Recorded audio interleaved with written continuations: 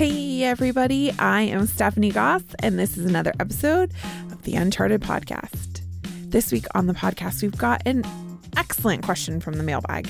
It comes to us from an associate vet who is asking two simple questions.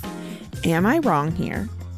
And what they're asking am I wrong about is there a middle ground in a practice that offers wellness plans where the associates, the pet owners, the patients, and the doctors who are paid on production all find a middle ground when it comes to wellness plans? Because this associate is not on board the wellness plan train. I am definitely on the wellness plan train. I think Andy could go either way, but either way, we had a lot of fun hashing this out. Let's get into this one, shall we? And now, the Uncharted Podcast. And we are back. It's me, Dr. Andy Roark, and the one and only, are you ready? Yep. Nope, Goss. It's that kind of day. Listen. Oh, yeah. There's nothing I can do about it. Oh, we've all been that way, but it's just awesome to watch you doing it. When I look at you and go, are you ready? And you say, yeah. Wait. Nope. No. You got to push the button.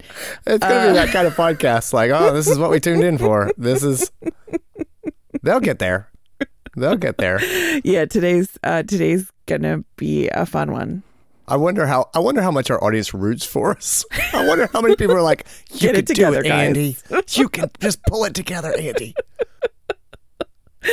Get back on the rails. Well, this one, this one has the potential to go off the rails just because we've been together a lot in the last week. Yeah. Yes.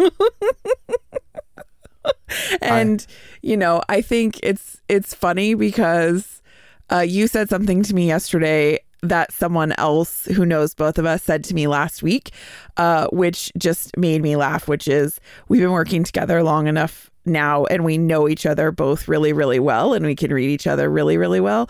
And there definitely are days where you feel like, for better or for worse, functional or dysfunctional, you feel like the old married couple. Oh, yeah. And I think this is one of those episodes because we were together all last week in Greenville because we just had our Uncharted April conference. And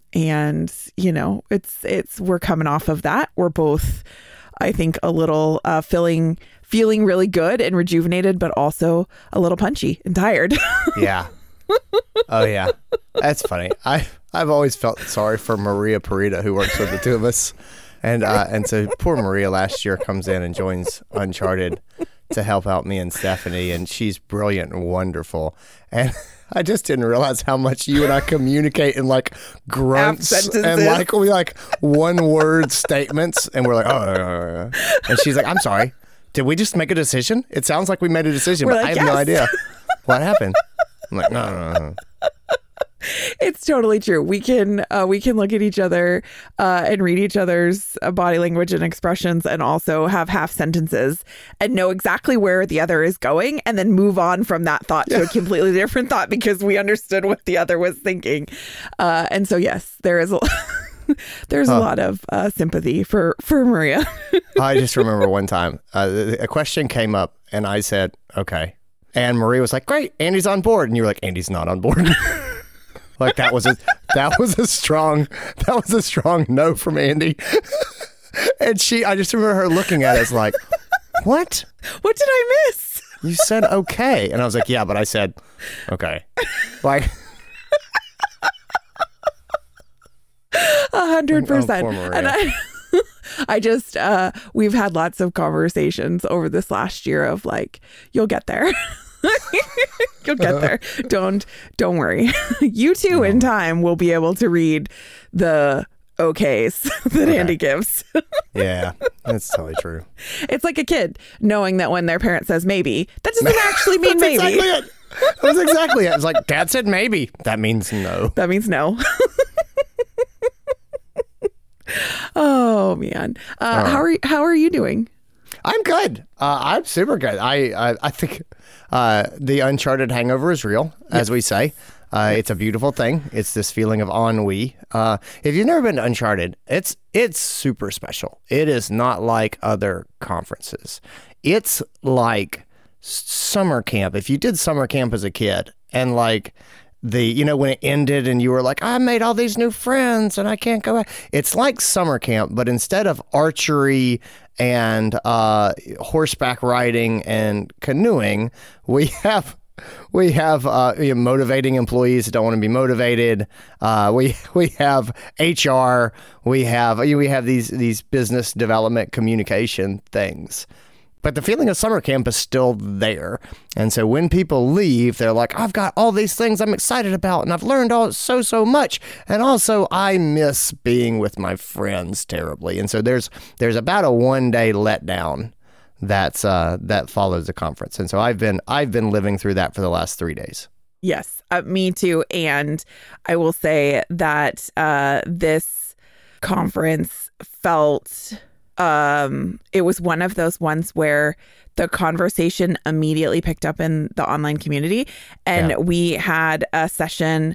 It actually had nothing to do with the actual, workshop, but our friend Dr. Adam Little was speaking, and he did a session. And in the course, he's a super technology geek, and I love talking tech with Adam. But he was talking about some technology tools in your practice. As a side note to his workshop, and they started talking a lot about ChatGPT and artificial intelligence. And you just recently did a podcast about that, right? With our friend Brandon Bashir's. And so I have been really excited to listen to that and kind of dive into it. I had signed up for it, but I hadn't really done a whole lot with it. Well, Adam opened the doors, and it was like the whole Uncharted community stepped through it this last week. And then Ron Sosa and Ben Spinks and some of the other community members who are super tech nerds like really got in on the conversation and started teaching people how to use it. And we literally, a bunch of people sat there and signed up for it and practiced with it. And it has been so fun to see what the community is doing with it the last 3 days in their practice. Literally multiple times a day, there have been posts in the community like, hey, I just used it to make these discharge instructions about how to bring in urine samples for a client, or I just wrote this when somebody declines this test. And it has been so fun for me and so mind-blowing, I guess, because I just thought veterinary medicine is not technologically inclined. Like, where is this going? But it has been so fun to see what the community is doing with it.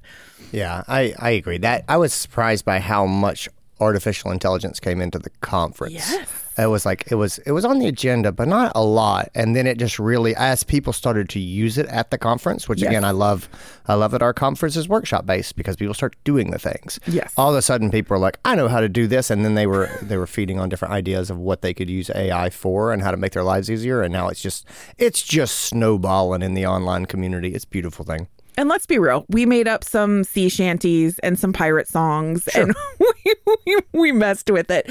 I think you could use ChatGPT to come up with nicknames for me for the podcast. Oh, that's funny. I'll have to give that a try. I've not thought of that. Or bios. I would be curious to see if it can come up with a better bio than you, because you make the best bios ever for people. Thank you.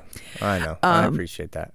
Anyways, we're off the rails already. This has nothing. This is a great conversation. It has nothing to do with what we're doing. But it kind of does, because Adam's workshop at Uncharted was talking a little bit about patient care for our own team members. And one of the pieces of the conversation was wellness plans. And we got a mailbag letter about a practice from a practice associate DVM in a practice whose practice has wellness plans. And they were saying that the practice has a goal to get at least a quarter of their clients on wellness plans. And they said, I understand the benefit for wellness plans to the clients. And I actually understand somewhat the benefits to the practice owner from a business perspective, but I feel like wellness plans are actually detrimental to the associate doctors because the doctors in the practice are being paid on production, and the setup for their wellness plans sounds like they are maybe pretty significantly discounted from their regular prices. And so they were saying that on the days when their technician happens to be the person who's also the wellness plan coordinator for that day, they've been struggling to make their revenue benchmarks for their overall patient charges for any patients that are seen that day. And so they were just like, I feel like I cannot get on the wellness plan bandwagon. And everybody has been trying to talk to me about it and talk about the good, talking about being able to see more patients, take care of more clients, that they're going to come back to us when they're sick, et cetera. But they were just really struggling because they're like, I feel like our schedule is already full with patients, whether they're sick or well. And this is something that I feel like I'm not getting paid for, and I don't feel on board. And they were asking the two questions. One, am I wrong? Am I the jerk here? And two, is there a middle ground where both associates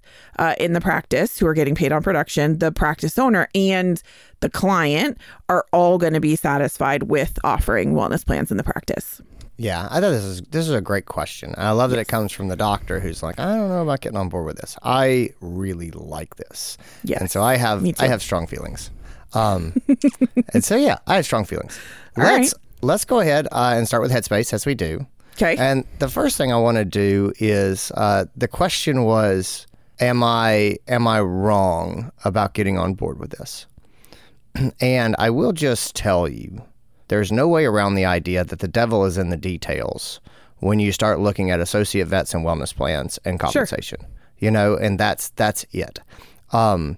I've talked a lot. I think we've talked in the past a pretty good amount about the difference in production-based compensation and salary for veterinarians, and I'm fairly agnostic. I can go either way, and I think there's good pros and cons for having doctors on salary versus having doctors on production. Mm-hmm. The truth about having doctors on production is it's a game. It's a game. And everybody's going to look at the game, and they're going to be like, you're changing the rules of the game.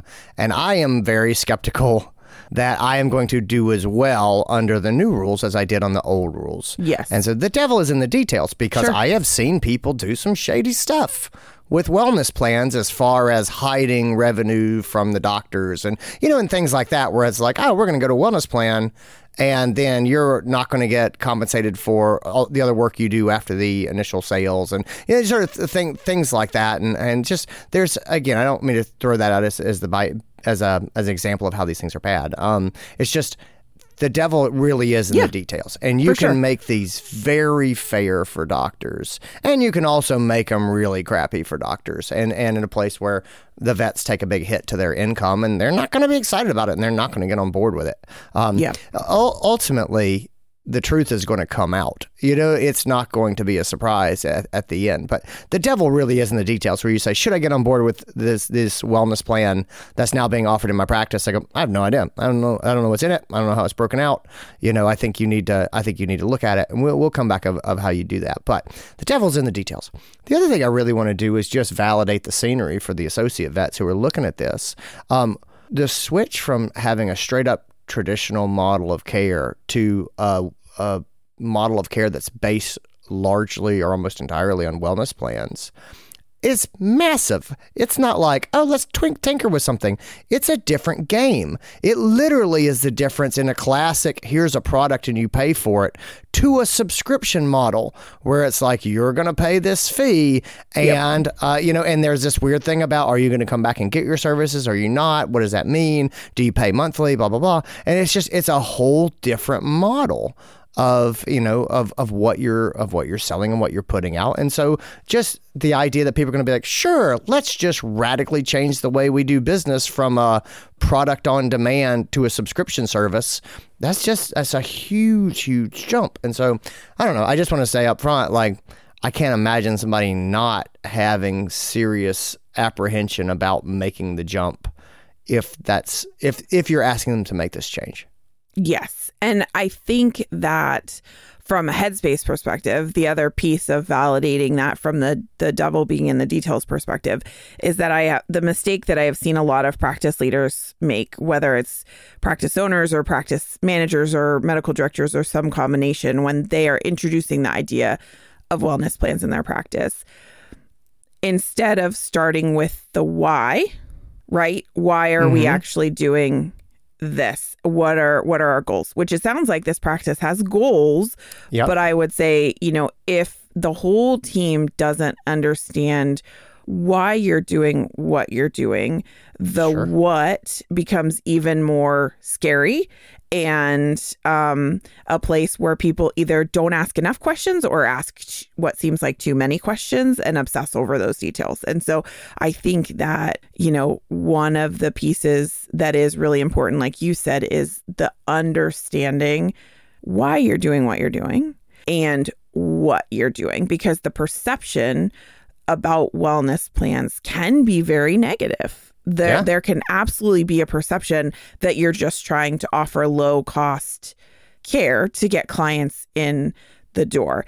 And, I'll talk about it when we get to, action steps and later. But, I'm a huge proponent for wellness plans. We had them in my practice. And I will tell you that the doctors in my practice were involved in the creation of the plans, and it was no different than our regular standard of care. For us, it simply was exactly what you just said, Andy, which is a way for pet owners to have a subscription model and spread out the cost of cares, right? Yeah. And so there is a lot that needs to be understood from kind of the philosophical perspective and then also the practical perspective. And I think it's really important as a leader that part of your implementation plan has to include covering that what and that why. Yeah, they're not a panacea. Like, let's just go ahead and lay that up front. It's not this end of all your problems sort of thing. And so I think it's important to say that. When you go to wellness plans, you're going to have some headaches you didn't have in your old model. And that is explaining the benefits of the program, explaining what's not in the program, dealing with the fact that people don't remember what the benefits of the program were or what was not in the program, dealing with frustrated people who have a plan, but the plan does not cover the GDV surgery that their pet needs, nor did it ever include that, nor would it ever include that. That's just the ongoing community. You're going to have those headaches. It's just part of dealing with human beings. It's not perfect. I think my big things for wellness plans, this is why I am such a big fan, is we know that the average pet owner does not have enough money to go to the veterinarian's office based on what we currently charge.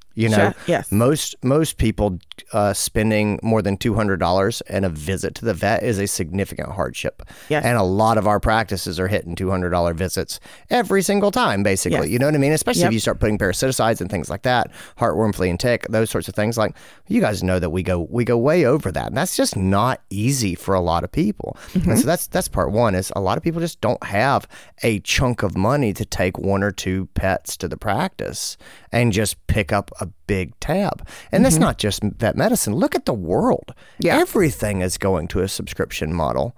Like, it's kind of ridiculous how much we do as far as subscriptions. And it's maybe it's a generational thing. Maybe it's just ease of transactions or those sorts of things. But man, everything seems to be shifting over to monthly payments, and it's how people do business, and it's how they budget and how they pay for things, except the vet that comes in at $350, for your annual visit.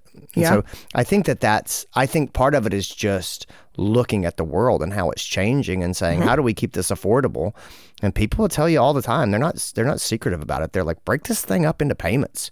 And so the wellness plan is basically a move in that direction. It's trying to take good pet care and turn it into a subscription, which it just makes a lot of sense. And again, the devil's in the detail in how you do it. So I agree with you. Start with why is got to be the first thing, right? Like, help the staff understand what we're doing and why we're doing it and how it really helps the pets. And it sounds like, based on what we got in the mailbag, that's kind of been done as far as explaining why this is good for pet owners and things like that.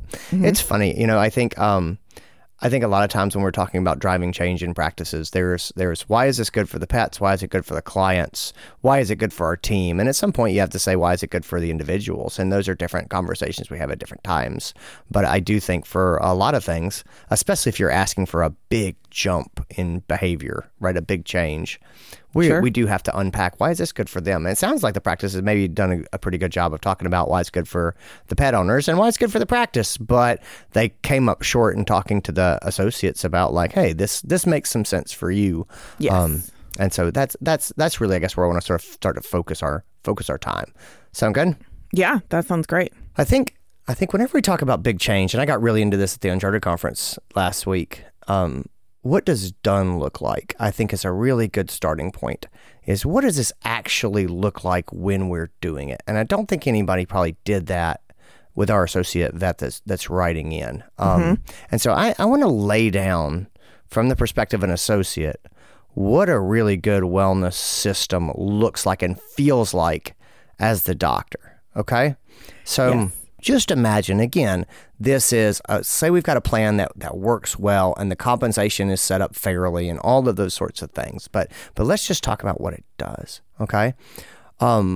We've got a system where, as a doctor, you can look at your schedule and know exactly what you're walking into when you have your wellness rooms. Right? So you have your day and you're looking at your schedule. And right now you're looking at your schedule and you have no idea what's in any of those rooms. You know, there's, this could be, it's in as a cough, but actually it's a wellness visit, or it's in, as a wellness and there's a million things wrong with it and all of these sorts of things. The first thing that happens in your schedule is it gets a lot more clear. Is this a sick visit where I'm going to go in and kind of roll the dice and see what I get?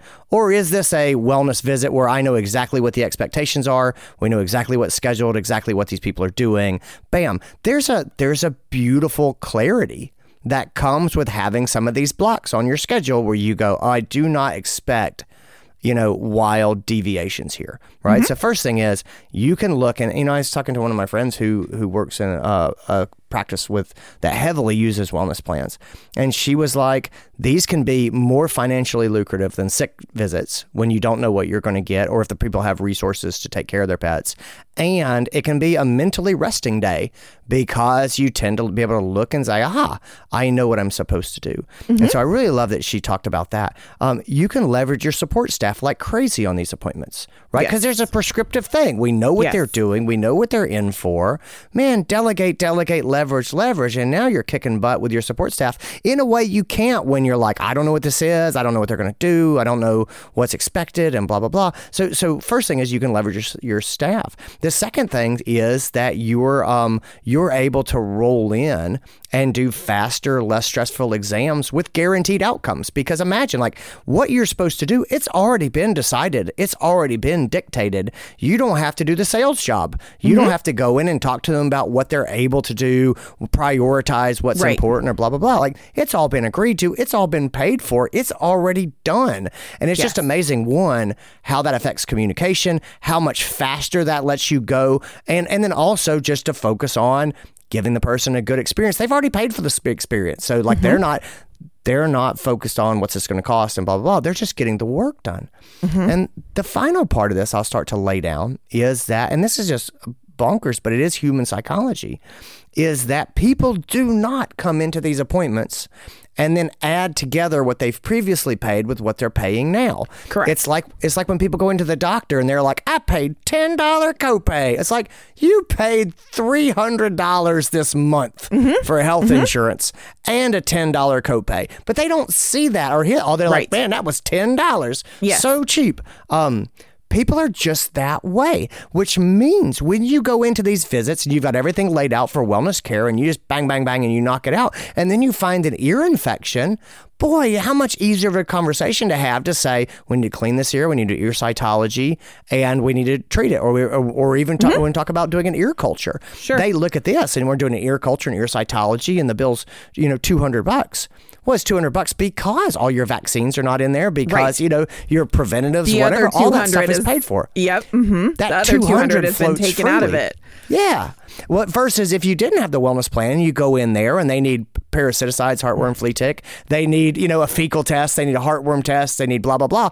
And there's an ear infection. Now they're looking at a $500 bill and they're going, there is no way we're doing this. Right. It makes our jobs easier and better. And when they have to pay for additional things, it's not such a big deal because they're not also paying for the base care that they came in for right now. And they just don't think about it that way. Yes. And so that's it. And if you think about it, so that's just sort of a stress approach, right? So when this works well, you know more what your day is going to be like. You can leverage your staff better. You can get in there and have them just help you knock things out, and they know what's expected. You're not talking about money all the time. You're getting in there. You're just doing the care. You're doing the warm, fuzzy relationship part. And the person's leaving without getting their wallet out, and they feel great about it. And then when you do find something, there's more chance that they're going to say yes because, it's hey, we've got an ear infection. It's going to be $120 to treat it when we do cytology and medications and blah, blah, blah. And they go, $120 is okay, as opposed to me dropping it on top of your full wellness exam and making it $380. They're going to say yes. And so that's when I go back to my friend, the associate vet, who wrote in and say, look at this with me. You've got more stability in your schedule. You've got more clarity about what's happening. You've got it set up so that you can lean on your support staff to rock and roll more smoothly. And then when you find other issues, you're more likely to get the green light to do good care, which is good for the pet owner. And I don't mean to be gauche, but you're going to get paid for that work that you would not otherwise be able to do. Like when you break it up like this, you're a whole lot more likely to be able to do the urine culture you want to do, or the, ear culture that you want to do, or to do topicals as well as oral antibiotics for the skin infection, which we know we should do. But sometimes people are looking at their wallet and they go, I can't do all these things. Well, they're more likely to look at their wallet, have the same amount of money in their wallet that day, and say, I can do all of this. And so ultimately, it can be a more lucrative for the doctor. And I think your point about knowing what you're getting into from a wellness perspective is really important. And the other piece of it from a headspace and a why perspective that I think as a leader is very important to talk through, not only with your doctors, but with your team, is it allows you significantly more reliability when it comes to the sick appointments, because what you just talked about, the getting to yes with those sick appointments who are on wellness plans, whether they get a significant discount on continued care outside of their wellness plan or not, that point is moot because of the psychology that you were just talking about. So now, instead of having an appointment book that is jammed full of sick patients and you have no idea whether people are going to say yes or no to the appointments, now you can start to look at your sick patients from the ease of getting to yes, because statistically we have shown as an industry the significant psychological impact that it has on our clients. The clients have told us, there have been multiple studies, from the lifetime of care studies to the numbers that come out from some of our corporate industry partners who do wellness plans all day long, that show the significant increase, sometimes 3 and 4 times the normal amount that a client would spend on a visit when they are on a wellness plan, because they're able to split it up and they're just doing it unconsciously in their head because they're not thinking, to your point, about that money that they already spent. And so when you're talking about the wellness plans, we tend to focus on the wellness care. And I understand where this associate vet is coming from, because we have wellness appointments and puppies and kittens coming out our ears after COVID. Yep. And nobody want more wellness appointments on their schedule. And I hear that and I get it. And it provides stability when it comes to those sick patients as well, because it allows us to plan for those things and have the easier conversations with the owner, particularly when we're talking about wellness plans that might build in some annual blood work or whatever. Then if you have a pet that's sick, you have the opportunity to use some of those plan benefits in a kind of outside the box way that might benefit the patient. It makes getting to that sick pet, a lot easier. And that's a step that I think a lot of us miss when we're setting up the why with our team. It's not just about wellness. It's not just about puppies and kittens. It's not just about making sure that they all get spayed and neutered because we're offering it in a nice package with a bow around it. It really is about spreading out those payments to help more patients get more care that they actually need. And especially if you're approaching it from the place of your individual practice's standard of care, you're just allowing those clients to have access to that care that you would be recommending anyways. And so I think it's a headspace piece for sure that a lot of us miss when we are setting that up with our team and talking about the why. Yeah. And I just want to emphasize again, I'm putting this forward as a blissful representation of wellness, right? Every clinic's going to have, there's going to be, I just don't want anybody who has wellness plans to be like, boy, it's not like that for me every day. It's like, no, I get it. I said I wanted to put forward what done looks like, meaning when this is in place and everything has been adjusted and it works really well, where are we trying to get to? Because if you don't understand what done would look like or what the aspiration is, it can be challenging to get started. And also, you don't exactly know where you're going. I want to sort of jump in and piggyback off of sort of what you said as far as, the wellness appointments and people don't want more wellness appointments on their schedule. Again, when this is set up and it runs really well, boy, those wellness appointments are your bread and butter. Yeah. Like you just count them. The money, like they're already paid for. You just got to go in and do the thing you've already agreed to do. Smile, shake hands, be friends. And man, it's easy to be friends with people when they don't have to get their wallet out. Like that's really makes, and honestly, it makes it more enjoyable. Like you get to feel like the great doctor that's practicing when money's not a thing. And like that's aspirational. I think that's really great. I think it helps us all feel much better, kind of about what we're doing. The other thing that I would put forward too is this, and I talk a lot about this in the exam room communication. Being able to be a master communicator and really educate and get a client on board with you, that doesn't make you a great vet. What makes you a great vet is being able to get pet owner after pet owner after pet owner after pet owner on board with you. I know a lot of vets who can be amazing. And once every other day, they decide to walk into an exam room and be amazing, right? But the rest of the time, they just don't, because it's hard to put on the show and get people on board over and over and over again. And I'm just being really, really honest here. Like, it is hard to get up yet again to go in and talk to these people who don't want heartworm preventive about the fact that they need heartworm preventive. Mm-hmm. To talk to these people with this overweight pet again and again and again and again, and just say, here's another one. I got to get up and go have this hard conversation. Right. And it's not so much having the hard conversation with a pet owner. It's the grind of having X number of appointments a day and trying to get up to be persuasive, advocate effectively for the pet again and again and again. And so one of the other things that I think, and again, I can't back this up with the research, so let me just say that. This is just my perception. You guys can feel your gut and see if you agree with me in what I'm saying. But if I can get wellness plans locked in so that people are coming in and they're already agreed to what we're going to do, then that lets me save my emotional energy until I need to have that conversation, and I need to be persuasive, and I need to advocate, because once I got them on the plan, the advocacy for wellness care is already done, and that lets me just keep it in the gas tank so that when the person comes in at the end of the day, I can lean forward and have that conversation and put that effort into being persuasive, into being a strong advocate, because I haven't been a persuasive, strong advocate all day long. Right. Yeah. Well, do you have any other headspace thoughts? No, I think that's it. I mean, I think that starting off, the devil's in the details. Just know that up front and own it. This is always scary. It's always going to be scary, especially when people are paid on production, because basically you're not changing the rules of the game. You're asking them to play a different game and trust you that it's going to work out okay for them. And that's a big jump, and just know why it's there. I think your point of start with why is excellent. And then I just always say, what does done look like? Let's start with the end in mind. And I really tried to frame this hard.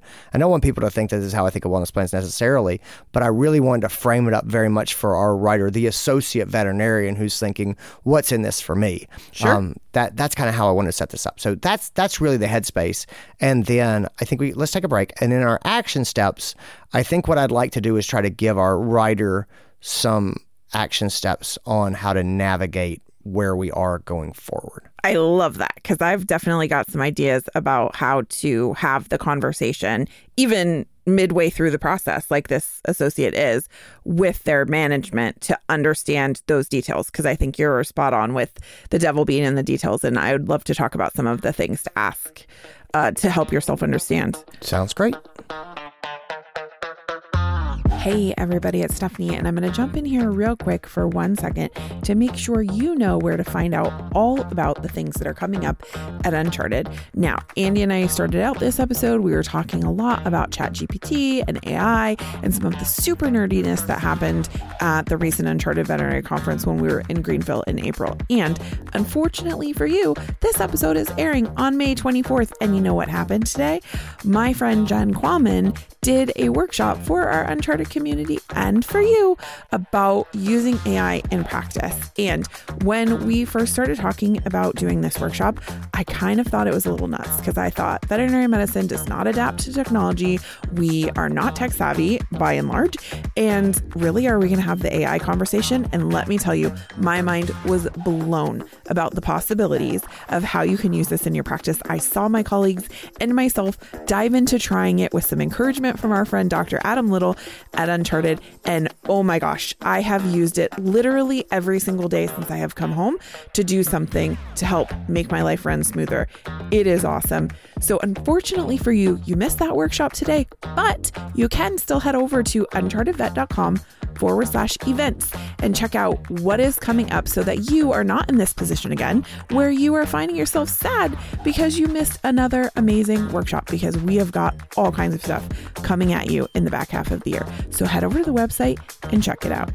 And now back to the podcast. All right. Well, let's jump back into our action steps here. Okay. Sound good? Yes. Love it. All right, cool. So this is, okay, so let me frame up where I see our position as an associate vet. It sounds like this is a change that is happening or has already happened. And so I don't know that even if we wanted to, we could dig our heels in and shut this down. Sure. It seems like this is going to be something that is, it's going to happen. The volcano is erupting, right? We can try to dig our heels in and we're probably going to get run over by lava, or we can make some adjustments to where we're standing and even possibly figure out how to get into a really advantageous position. But I don't think we can stop it. And so I would start with that. I think we start with our safe conversation that we talk about. You know, can I smile at the boss, the implementer of the program? Can I assume good intent? I think how you shoot yourself in the foot here as the associate is you go in with this idea that the person is trying to screw you over. Right. You know, they're trying to not pay the vets, and that's why you're doing that. I think that is a really bad faith position to start from. And so you need to get into a good faith position to discuss, which is, help me understand, can we talk about what good collaboration looks like for us? You know, so assume good intent. Have they been set up to fail? Are there things that you think maybe they haven't thought about, or concerns that you think might come up? What are those, and can we present them in a non-emotional way? So has the person putting this project forward been set up to fail? And the last thing is the end result. Like, what do I want the outcome to be? I painted for you the picture of what I think a beautiful outcome looks like. I'm not saying it has to be your end result, but I think that would probably be mine, is to say, this is really where I kind of want to go. And I think if you know that and you know where you want to go and you've got a good headspace, I think you're already in a good place to go there. Yes. Remember that your relationship between the associate vet and the manager, or your associate vet and the medical director, or your associate vet and the practice owner, remember that it's just a relationship. And in a relationship, everybody wants to be heard. Everybody wants to feel valued. Everybody wants to feel respected. And in all of our relationships, we need to be able to set boundaries. We need to communicate to people where we are, what we're feeling, what we need to go forward. And we need to hear where they are and what they're feeling and how they need to go forward. And so don't go into it as a do or die, ultimatums and blah, blah, blah. It's just, hey, you and I are in a relationship. I want to have clear communication about where my head's at, what my concerns are, what I'm looking for. I want you to know that I hear you and I'm not trying to be argumentative or shut you down. I want you to be successful as well. Let's talk as two people in a relationship about what we want our relationship to be like going forward and take care of each other. And I just think that that's a really healthy, I guess I should go into headspace, but I think that that's a good action step of get yourself into that place so that we're ready to have an open dialogue so that we know what our concerns are and we can put them forward in a way that the person can actually hear them. I think a lot of times what happens is this is a radical change, and so the associate vets panic. And when they panic, they say, this is terrible. It's never going to work, and it's awful, and I hate it, and this, and they're unarticulate about what exactly their concerns are. So they go, I hate it. I don't want this. It's going to be terrible. We're going to go out of business. Things like that. And I say that I have 100% been that person, right? Sure. It is very hard when the world changes for us to immediately go, let me articulate the 6 things that are causing me concern at the moment. That's not how we are. We're like, it's all terrible and it's all burning down. I'm living in a cardboard box in the forest. Exactly. Like this all ends up with me dancing for money on the street corner with a hat in front of me. Like that's where this ends. And so anyway, a little bit of prep work to figure out like, okay, good headspace, open dialogue, clear articulation of what my concerns are. I think that's where you start this. Do you agree? Yes. And I want to take where this associate started in their letter. So part of the email that they sent to us was talking about what they are getting from a production eligible dollar amount for wellness plan visits. And so they were like, we get X dollars for the exam, X dollars for a vaccine or for a fecal or for blood work, etc.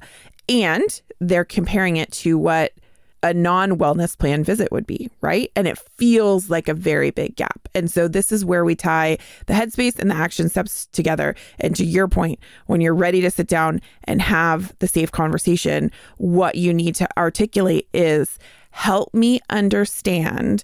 My immediate scared voice in my head is saying, let's just focus on these wellness numbers. Help me understand what this translates to for my caseload, like my average caseload.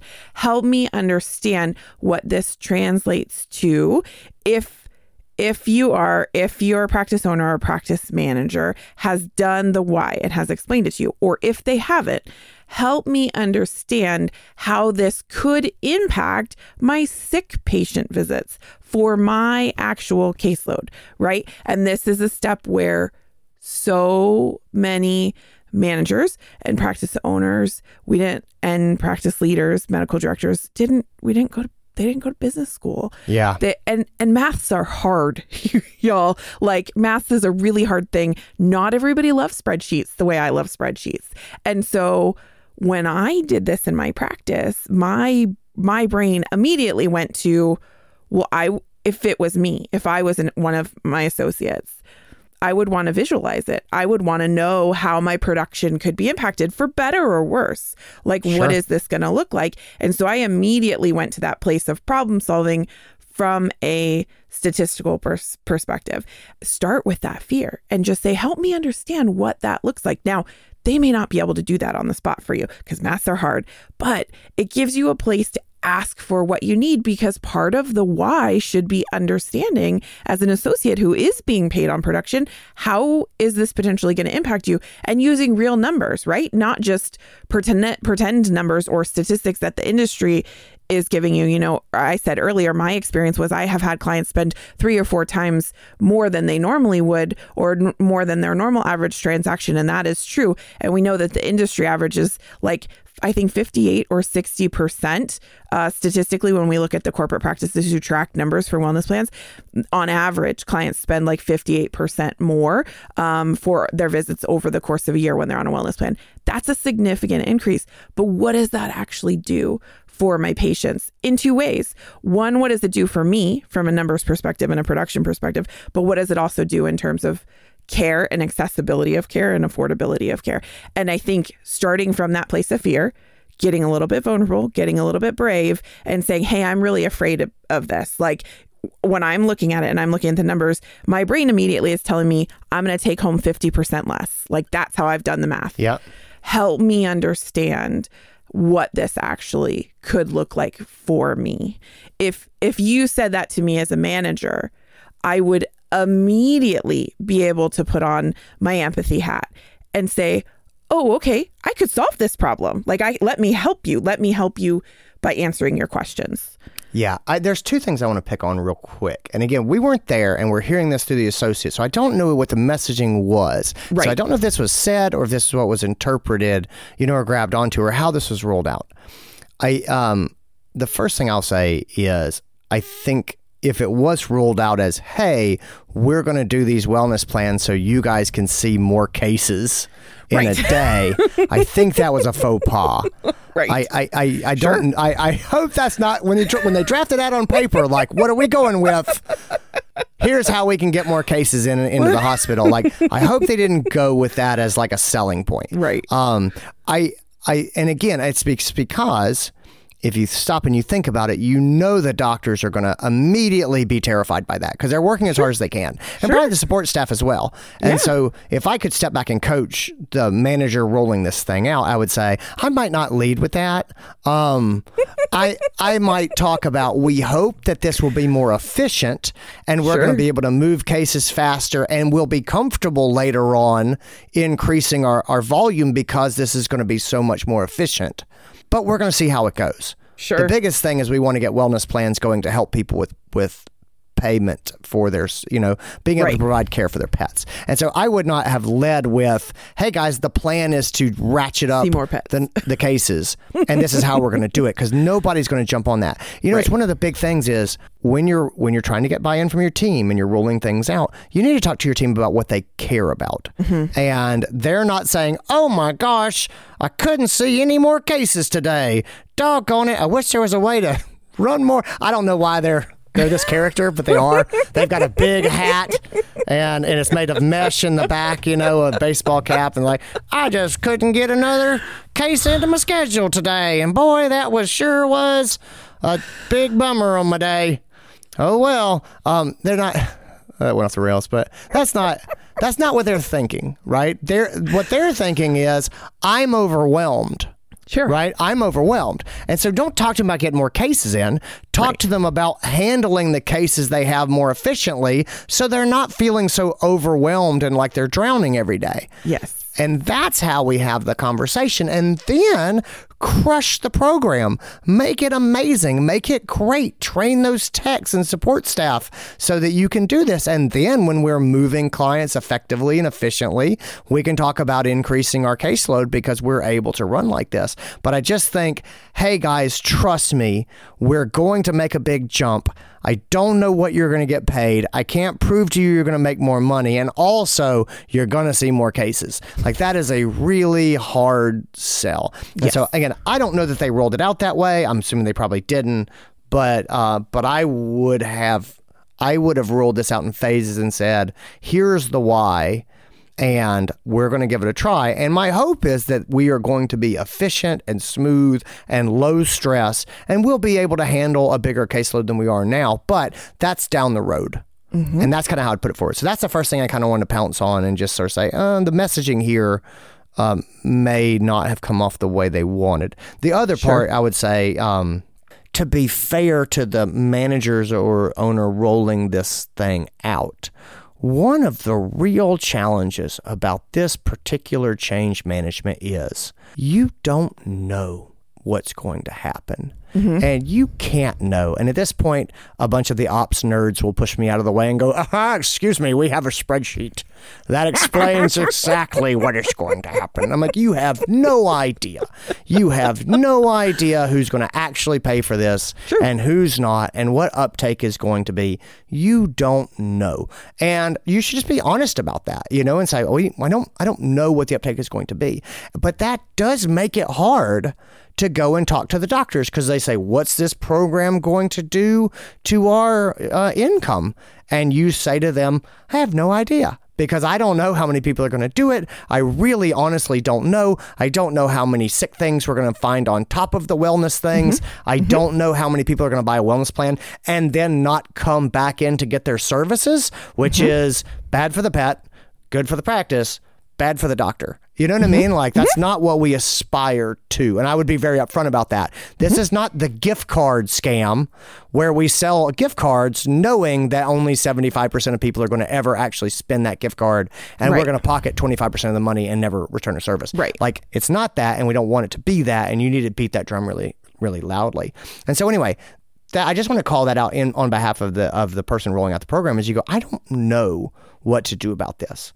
And so now we're sitting in this place, and we've got, the doctors are kind of freaked out about their revenue and what they're going to make. Is my salary going to crash down?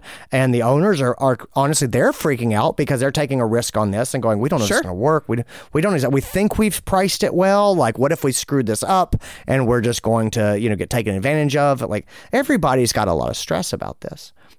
I think that one of the things that I might ask for as the associate vet going in is to say, and again, the devil's in the details here, but I would go in and say something like, look, I'll make you a deal. I'll go hard in the paint on this project for you. And I'll go hard in the paint for 3 months. Yep. And you're going to guarantee my salary during that time. Yes. You're going to pay me what you paid me last quarter. Yep. And that way I'm not worried about my salary crashing down. But we're going to do it. And you're going to pay me what you paid me last quarter, and I'm going to go hard for you. And then in 3 months, we're going to come back together, and we're going to both look at the numbers, and you're going to show me the numbers. And we're going to look at my production. We're going to talk about what my days are like. I'm going to talk about how we like it, how things are shaping up. And if my production is a fraction of what it used to be, and I'm working my butt off here, going hard for you, I'm either not going to get on board with this, or we're going to need to make some adjustments and changes so that it comes out and it's fair. But I will give you my word, I'm going to go hard on this for you. I am not going to sandbag. I am going to be in there. I'm going to hustle. I'm going to do it. But you're going to protect me while we pilot this program. And then when it works, you and I are both going to be happy. We're going to high five. We're going to look at the numbers. We're going to figure out that I would have actually made more money had I switched over. And you can either credit me that additional money to really sweeten the pot and say, well, actually, you over-earned what I was paid you. Or we can just decide that that's the risk of the pilot program, but let's decide up front so we don't get 3 months from now. Sure. And I go, great, you owe me more money. And you're like, nope, you said guarantee your salary. That's what it is. Let's just work that out now. But anyway, not to get bogged down in the details, but you see where I'm going with this, right? Yes. Is like, one of the ways to get the doctors on board is you have to protect them. You can't say, I want to do this new program and I'm shifting the risk onto you financially for us to try this. Anyway, so that would be a big action step that I would kind of go in and say, this is what I need to get excited about this. And it's not forever, but I will pilot this with you and I'll be your champion. But you're going to protect me while I do it. And then we're going to both have a real transparent look at the numbers and how it went and what's fair going forward. And I love that so much. And here's the thing. I think a lot of us as leaders, when we're setting up things like this, think about it in terms of forever. Like, we think we have to go all in on wellness plans and there's no going back and we can't change things. And the reality is, you're in charge. Or maybe you're not if you're in a corporate practice and maybe somebody else is making the decisions, but there is always some measure of control. And to your point, I think there is always the ability to have the open and honest conversation and say, this is the timeline. This is what we're going to try. This is how we're going to try it. This is how we're all going to show up and commit to each other.